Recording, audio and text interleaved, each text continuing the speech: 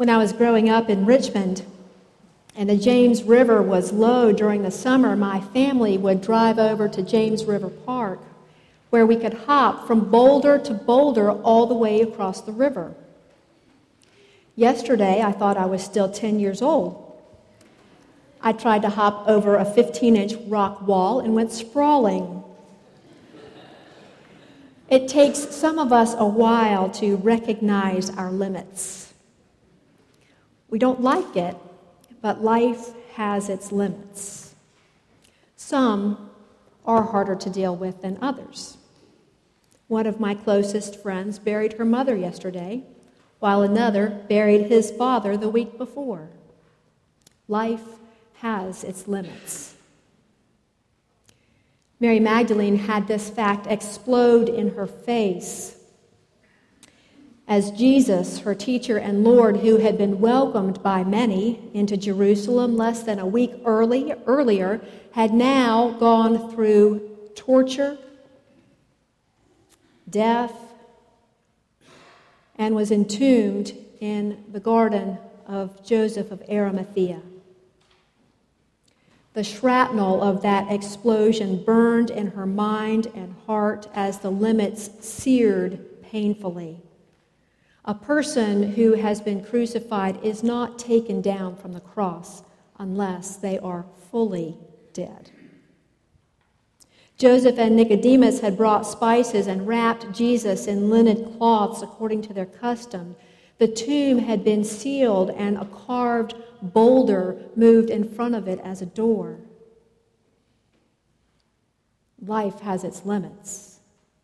The life of her Lord had ended, and the darkness of the early morning hour at which Mary went to Jesus' tomb is not just a statement about the time of day. It's the state of Mary's spirit. The 6 weeks of Lent have been dark times for many. We have heard about world conflicts and congressional conflicts. We have commemorated anniversaries of the shootings at Virginia Tech, of the Deepwater Horizons Gulf oil spill. Some of us have dealt with the darkness of losing cherished possessions to last week's flash flood. And if we have been practicing Lenten disciplines, we probably also have been reminded of our weaknesses and our failures. As we mature, we learn more and more about the limits of life. And in that pre-dawn darkness, that Sunday morning, Mary Magdalene approaches a place of limits, a tomb, a place of death. A preacher was addressing the people one Sunday, trying to impress upon them the importance of faith. He was a little more dynamic than me. All you people of this congregation, one day you're going to die. Do you hear me? All the people of this congregation, one day you are going to die. One little man sitting in the front row started to laugh, and the preacher asked him, "What's so funny?" The man answered, "I don't belong to this congregation."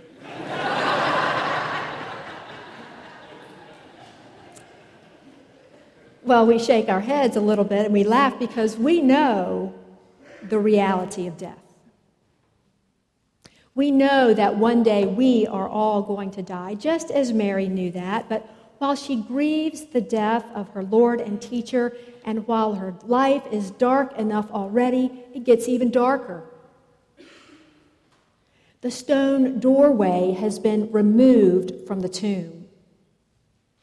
She sees it, and then she runs to tell the disciples, they've taken the Lord out of the tomb. We don't know where they've laid him. And so two of them race back to the tomb, seeking answers to her implied question. It's almost like a mystery novella. We get one clue, and then we get another. First, Mary sees the stone has been rolled away. Now the two men see burial wrappings inside. Just the wrappings. As if the body around which they had been wound would no longer need them. Evidence leads us to infer that the dead body that had been laid in this rock-hewn tomb has either been unwrapped and taken away, or something singular and extraordinary has happened. Earlier this week at the dinner table, our 6-year-old asked, "Is it true that nothing is impossible?" Martin Copenhaver writes that Swiss theological giant Karl Barth said that what brings people to worship, not just on Easter but any day, is an unspoken question clinging to their hearts and minds, and that question simply is this: is it true? Is it true that God lives and gives us life? Is it true that God not only established a routine, what we call the laws of nature, but that one day God broke the routine and somehow raised Jesus from the dead? Is it true that something so extraordinary happened on that morning that we can only rebuild our lives on its foundation? Is it true? Yesterday afternoon, as I was reworking this part of the sermon, I had been outside on the deck for over an hour and had seen flies and bees and various other insects, but only when I was working on this part right here, this part that says, "Is it true?" did a little white butterfly flutter over, then directly between me and the lap desk, and then around the yard, and then over into my neighbors, and then I didn't see it again. Now, some people would say that's a divine sign, a classic symbol of Easter with just that perfect timing. How often does God enhance the routine of nature's laws? Is it true? Not Peter, but the other disciple, John, we assume, looked in after Peter did, and the gospel writer says he believed. Now, we're not sure what he believed because we're also told that they still didn't understand the scripture that Jesus would be raised from the dead. And so though the day was dawning, we don't know how much time had passed, but they were still in the darkness. Our daughter's question at the dinner table stumped me. Is it true that nothing is impossible? My mind went to that scripture passage that says all things are possible with God. And my mind went to wanting her to believe that she can do anything she wants to do. So I want to say that nothing is impossible. But the skeptic inside of me says certain things are impossible. Our older and so much wiser son, he's 8, piped up with this wisdom: building a time machine is impossible. Well, no one has built one yet. Does that mean it's impossible? Growing up, I would sit on the dining room floor attached by a spiraling cord to our one phone in the kitchen on the wall, the one that had an actual dial. And if you had told me that just a few decades later, 90% of Americans would be carrying dial-less, cord-less phones in purses and pockets, on which I could also send a text message to my sister in Hungary if I weren't so cheap, I would have said, that's impossible. Is it true that nothing is impossible?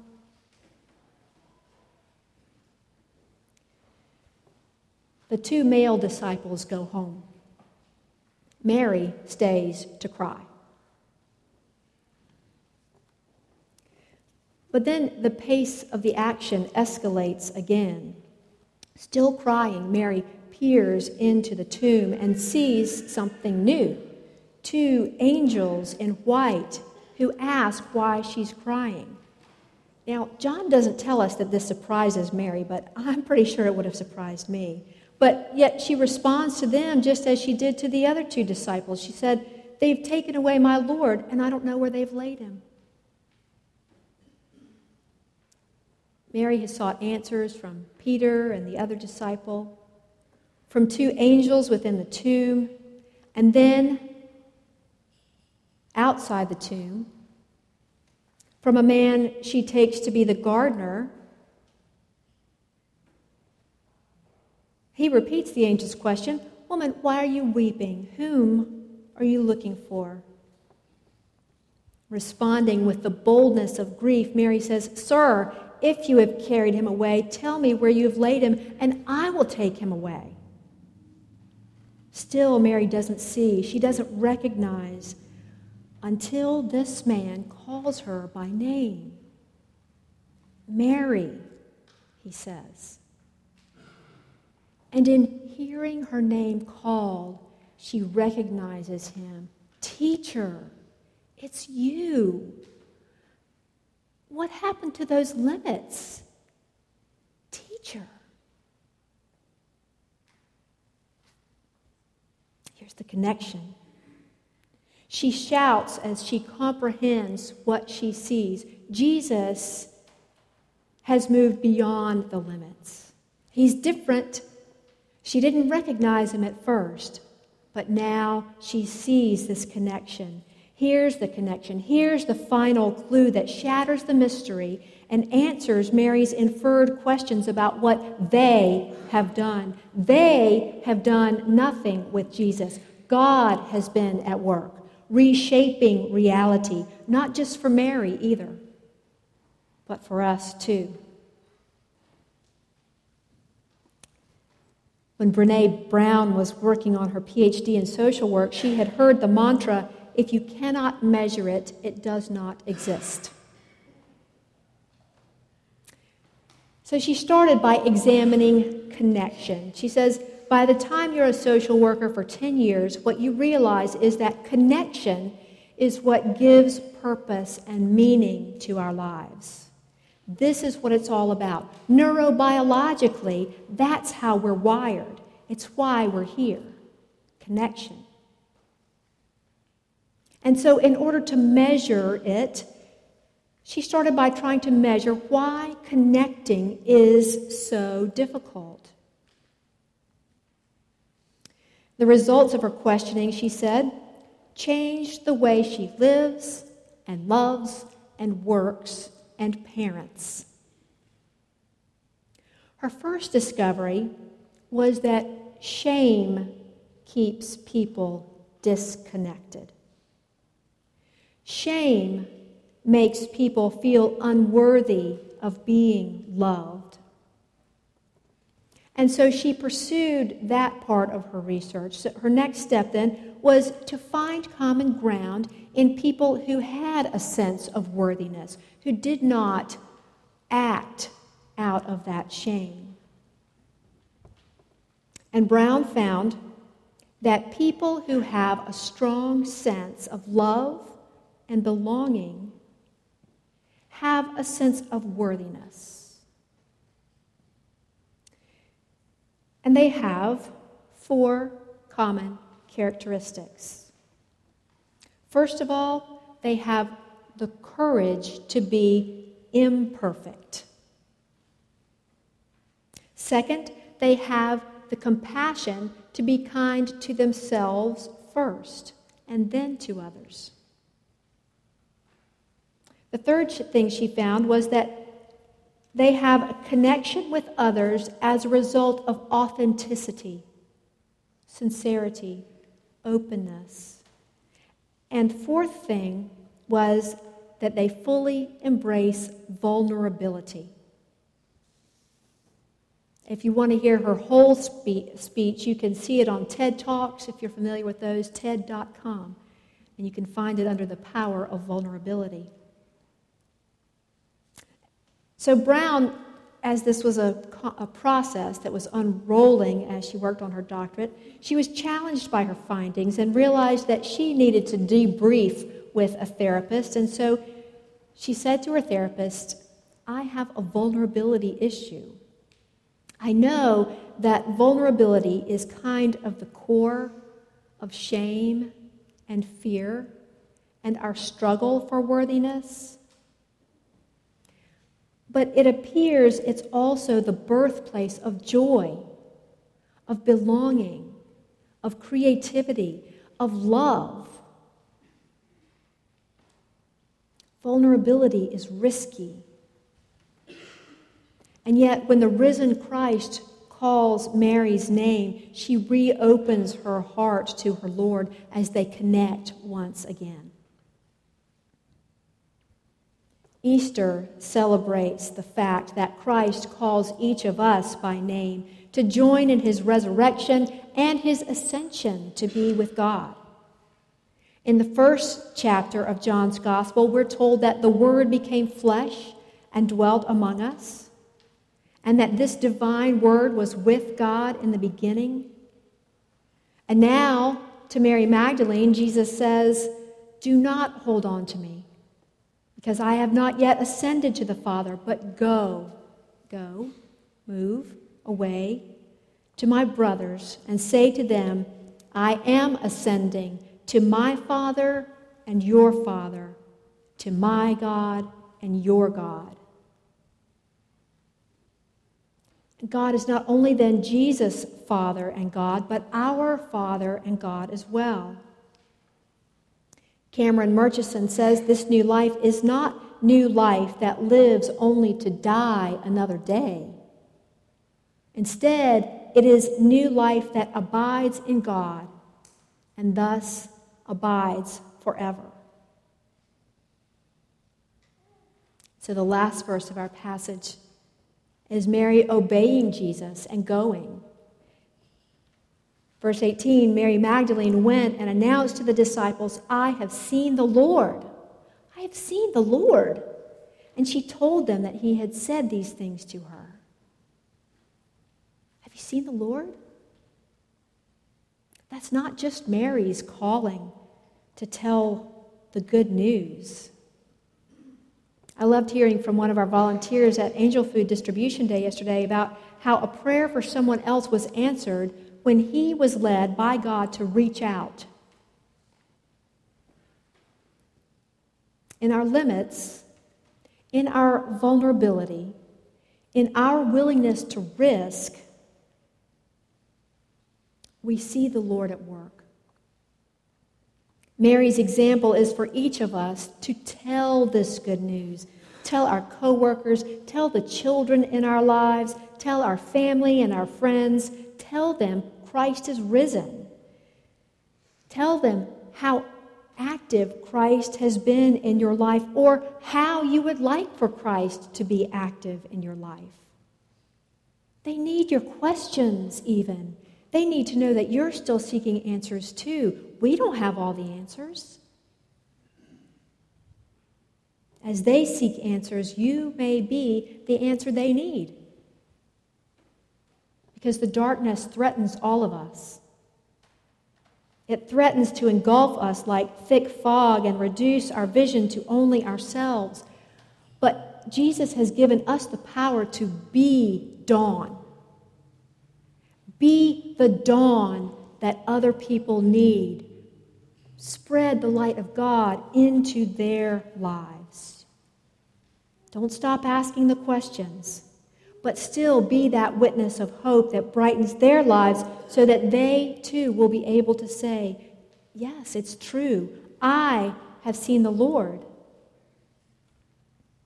Is it true that nothing is impossible? Christ is risen. Christ is risen indeed. Amen. Let's pray. God of grace and God of power, God of mystery and God of love, we thank you for this story. We thank you for the questions, for the answers, and yet the questions that we still have. And yet, Lord, let us rest in the joy of this mystery, that you have given new life to Christ, and through him you give us new life as well. Help us to connect. Help us to be compassionate. Help us to be vulnerable, especially to you. And then let you guide us as you guided Mary. Lord, we thank you for all of your gifts. Amen.